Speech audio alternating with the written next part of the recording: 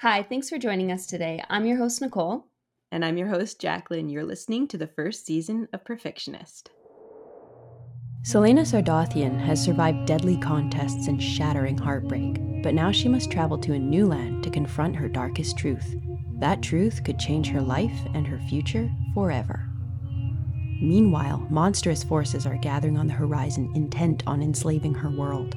To defeat them, Celaena will need the strength not only to fight the evil that is about to be unleashed, but also to harness her inner demons. If she is to win this battle, she must find the courage to face her destiny and burn brighter than ever before. The third book in the #1 New York Times bestselling Throne of Glass series continues Celaena's epic journey from woman to warrior.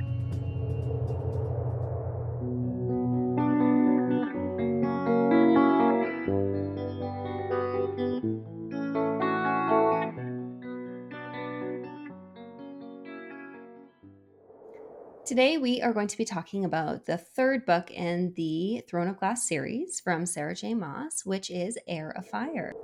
Spoiler alert. This episode contains spoilers for The Assassin's Blade, Throne of Glass, and Crown of Midnight. If you haven't read these books yet, you may want to consider stopping this episode and doing that first. Cheers. I am actually so excited to talk about this one. Yeah. This When one, things picked up. Yes, when I was reading the outlines to refresh my memory, I was like, oh yeah, this is where it really starts to get exciting. Mm-hmm. Yeah. In this one, we get to journey into a new world a little bit. Not a new world. Yes. That's a lie.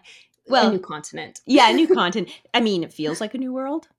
Yes. It's very Completely different than what we're used to reading about in this series so far. Definitely. And we get to meet some new characters. Yes. New species, perhaps. Oh, that was the part I was excited about. Yeah. I was like, yes. Yes. So in the first two books of the series, specifically Throne of Glass and Crown of Midnight, not including Assassin's Blade necessarily, we talked a lot about how there were elements of romance, mystery, action. It was kind of like a combination of those things. In Heir of Fire, I found that those elements sort of took a bit of a backseat, and we get a lot of character development. It seems to be super heavy in on just developing specifically the main character. Mm-hmm. Totally. And we actually see kind of a different side of her entirely. I guess because we're seeing more into the true Celaena. Lots of character development. We're introduced to, like you said, some new characters, possibly some new species. It's a different continent. So the ban on magic has not affected this part because it's not under Adarlan's reign. Yes. Yeah, so magic is available to the people there if they have such a gift. Yes. And there are some other, and the continent itself is sort of divided into two sections. Mm-hmm. And it's split, I guess, in half. So you have sort of more the human side of the continent, and then the other species side of the continent. Mm-hmm. Yeah, that was my understanding as well. Because in the last book, Crown of Midnight, she was sort of sent away by Chaol to protect her, essentially. Mm-hmm. But that was before he had realized a few things. Yeah. So it was an interesting choice once he's discovered sort of her truth. Do you think he would have made that same choice knowing the truth about her? I get the impression he would not have. Mm-hmm. But maybe if they, for once, discussed their feelings with each other and had a conversation, maybe he would have after talking to her. Yeah. But I feel like there's still a journey we need to go on with those two characters. It's obviously they're not on the same continent for this book. So it takes a back seat, but there's still a journey for them. There's that storyline is not over between those two. Yeah, definitely. So it's interesting to think about what would have been had some more communication occurred within that relationship. You know what? I think that with a lot of stories, especially with romance aspect, Nope, strike that. I actually think, like, with a lot of stories, just in general, if communication would have happened, there may not have been an interesting story. Oh, Right? yes. In life, communication's important and we encourage it. In Yes. books, don't communicate. That's Don't boring. communicate. We want to read something interesting and amusing. You want a boring life, but read interesting stories. Yeah. Yes. She was sent away to She was assassinate the royal family. Yes. Yeah. Some VIPs. Some VIPs. Yeah. But it takes a bit of a turn, a very big turn. Yeah, it's definitely hard not to go into too much detail. It We don't want to give away any spoilers. I know. but I'm like, I'm ready to book. blurt it all out, and I'm like, oh, Yeah, I can't spoil it. I know. Stick to the points. You asked me what my favorite book was so far, and I'm starting to feel like so far maybe this one. But I'm not caught up yet, just because of the intensity of certain relationships, and also the fact that like the magic hasn't been like squandered. Mm-hmm. Yeah, and I think I don't even know if you've mentioned this on the last podcast or if it was just us talking in general, but I think you said something like you prefer high fantasy books that involve romance. Mm-hmm. And I think I enjoy high fantasy books with or without romance. Yeah. So I can see why this particular book would be your favorite if that element is super important to you in this style of writing. I just like that it adds another layer of depth. Like, certainly there's high fantasy out there that doesn't have romance that's absolutely fantastic, like Lord of the Rings, right? Mm-hmm.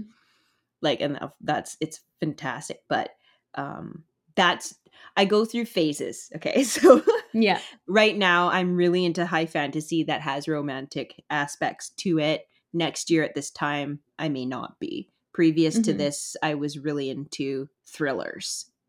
So yeah. It's phases for sure. Oh, yeah, that makes complete sense. So the story follows Aelin Galathynius, aka Celaena Sardothien, and actually this book, I think we kind of see like a blending of these two names, and it's sort of starting to be like, okay, which identity are we going with here? But she's been through a lot, right? Because she lost Nehemia in the last book. And that was extremely traumatizing for her. She's been through a lot of these traumas. And so when we kind of open up with this book, it has not been forgotten that she is struggling. And I was actually pretty surprised with the way that it started. Yes. We get a very, very different look at the main character. And we have not seen her act in this way before. Overall, I think that Sarah did a great job of writing about trauma and mental health in portraying that through Celaena and just like how she's presented. It's like those situations are very sensitive. Obviously, to have to write about it, you, I'm sure, have to really think about how you're going to present characters who are going through such things. And I think she did it in a very realistic and delicate way. Yeah, it was done really well. And staying true to her character too. So I thought it was fantastic. Although shocking, it did seem to fit everything leading up to that point. Yeah, she did a great job of balancing staying true to the character while talking about these sensitive topics. Yeah. In Throne of Glass and Crown of Midnight, we get a lot of different perspectives, but the setting of the story all takes place in the castle, essentially.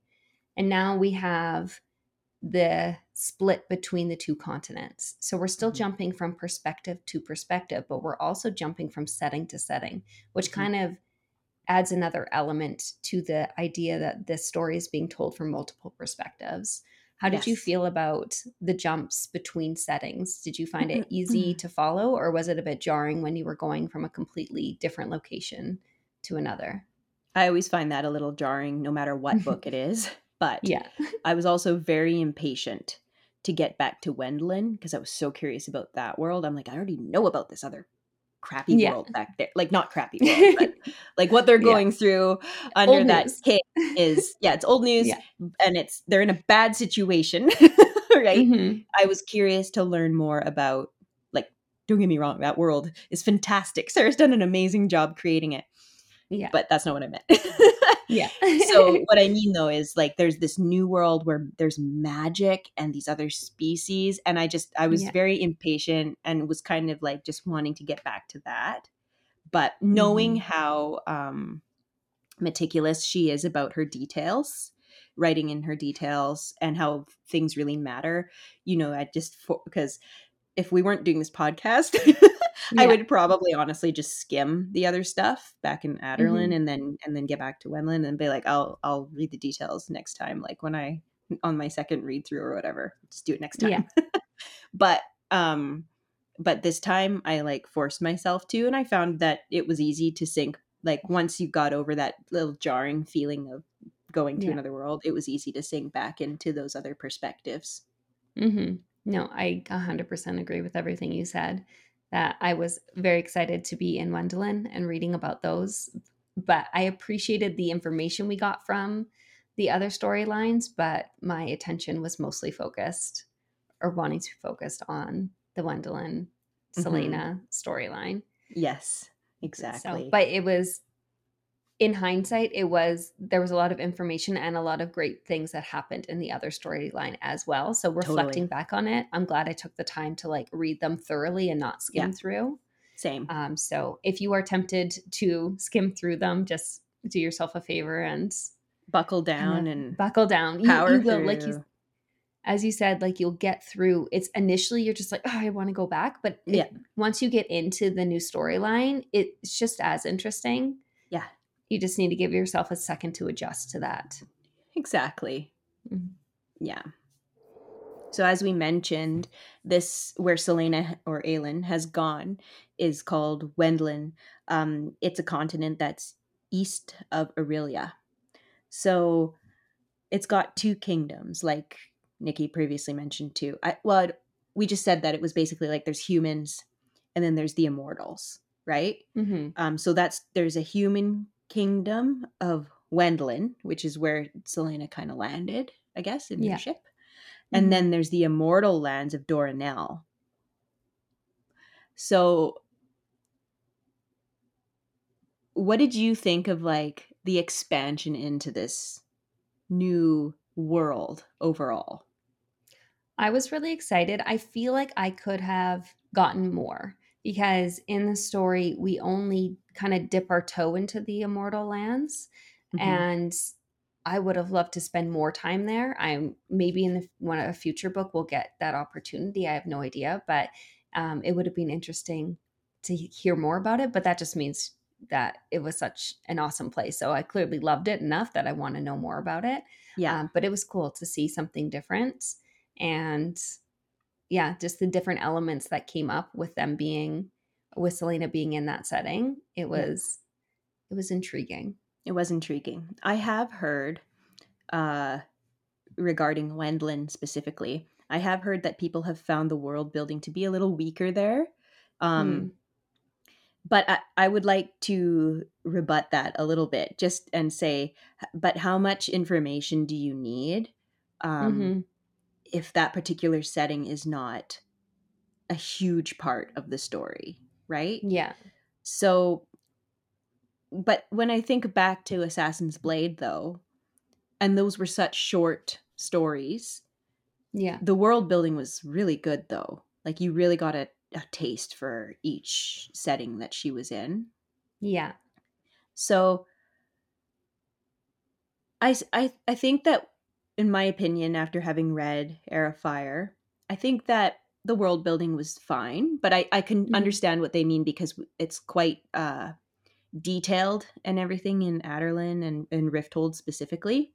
Yeah. But I'm curious. I'm curious about Doranel.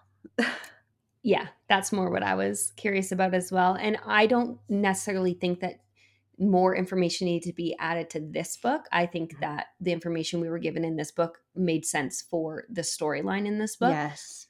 I would love to see either in future books within the series more information, like if we go back to that Dornell and see more from there. Or if that doesn't happen, it'd be cool if maybe Sarah wrote a book from another character's perspective who Yeah. lives there. And so it's like Yeah. we get to see someone else's journey in that specific place. Yeah, that would I think be that'd be really neat. cool.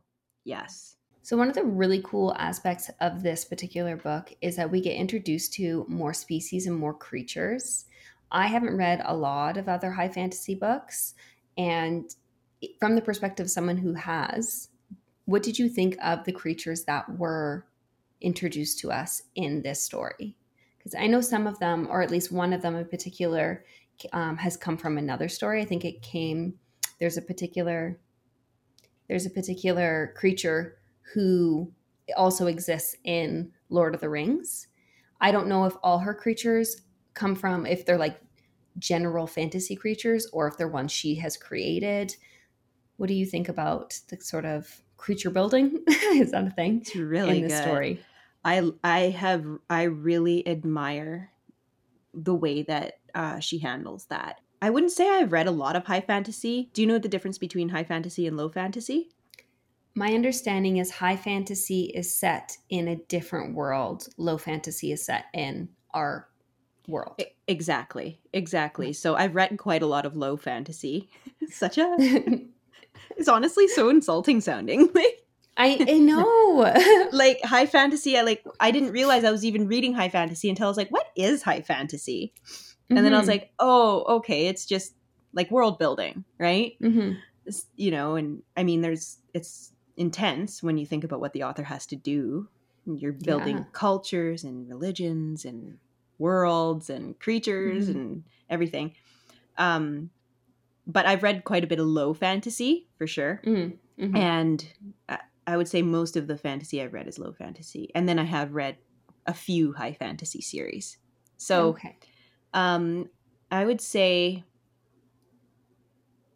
this is quickly becoming one of my favorite high fantasy series. Mhm. I think I really, really am just so impressed with how she leaves little hints throughout that do tie together later Mhm. on, or something that you didn't think was meaningful or important. It becomes meaningful or important later on. And Yeah. I just find that so impressive because that doesn't always happen. There's sometimes some pretty big plot holes, or I'll feel like it's a big plot hole. Maybe the next reader doesn't. Yeah. But so I would say that this is like first class high fantasy. I think it's really good. I think that also, like you mentioned before, you know how I'm really enjoying the romance aspect of it, of the high Yeah. with the high fantasy, but this is not a romance story. Mhm. There's romance in it, but it's Mhm. definitely not a romance fantasy. Yeah, I would agree with that. So I know I've suggested this book to like my brother-in-law, who he enjoys reading. um I would say he enjoys reading high fantasy. So Mhm. yeah, I was just thinking because he really likes like Star Wars and stuff, but he also reads like Mhm. fantasy stuff. So I think he would actually really enjoy this story as Mhm. well. Uh, my husband Brandon, he would enjoy it too. He's been watching our podcast and he's like, "This is really making me want to read this series." I'm like, "You should." So I think that it actually speaks to a very wide variety of people Mhm. because it, like, obviously more romantic, heavy stories. I don't want to get crucified for saying this, but it definitely appeals to women more. Mhm. I mean, Like in facts are general, facts. facts are facts, right? But because the romance, although it does play a part in the story, because it's not the main focus, I think it could really appeal to men and boys as well, older Mhm. boys, teenage boys. As we have made very clear, Yeah. we do not suggest this for children. But hey, did you want to just quickly mention what you were speaking to that chapter's employee, or that what they said about the genre? Yeah. I ran into someone who works at a bookstore. I believe it's Chapters that they work at from Context.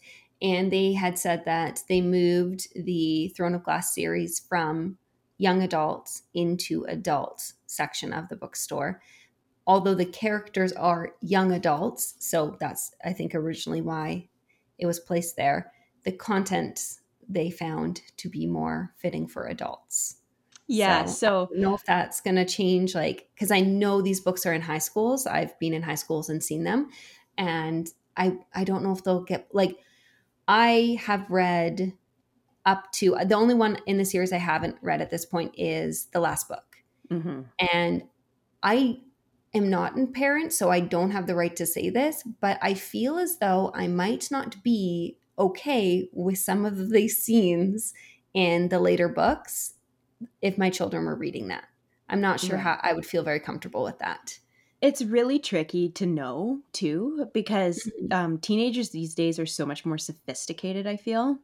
Yeah. And but specifically the violence and Yeah. torturous kind of content that there Hmm. has been in past books that we've read up to this point. Yeah. um I'm just thinking about the books I read in high school, like when because I had a spare and I would just go to the library and read. Hmm. And there was some pretty, like, I remember reading some books in there and thinking, wow, this seems really inappropriate. But I was fascinated. But I was like, should I be reading this? But I was still very fascinated with it. If I had Like, found this series in high school, oh man, it would become my whole personality. yeah. And I feel like 11 and like grade 11 and 12 is fine. Like I wouldn't have a Yeah. problem at that Oh, age. yeah. I Yeah. think it's more when it's like if you have like Eight, 8, 9, nine. 10s. Yeah. Like lots of high schools don't have 8s, but if it's a high school where it has that 8, 9, Right. 10, Yeah. I feel like that's like you would really have to That's a like know little your young. child. I It's a agree. little- I agree. Totally. And I think that the chapters people, or I don't know if it was chapters, but Yeah. the bookstore people thought that too, Hmm. right? They were Hmm. actually like, no, this is going to adult section. So, Hmm. yeah, And I mean, obviously, a young adult teenager can walk to the adult section and of purchase course. it. Yeah. Yeah, of But yeah, course. But at least it's sort of like a rating on a movie, right? Like, you know what you're getting mhm, into. Okay, there's more mature content in this, right? exactly. And Yeah. unfortunately, um, high school librarians don't have the time to read every single book they order. They need No. to base it off of the reviews and the ratings that are put online. If it is said it is for young adults, they're going to assume it's appropriate for young Yeah, adults. exactly. And I mean, you're going to put a certain amount of trust in the publishers that they know what they're doing when they're classifying it, right? Hmm.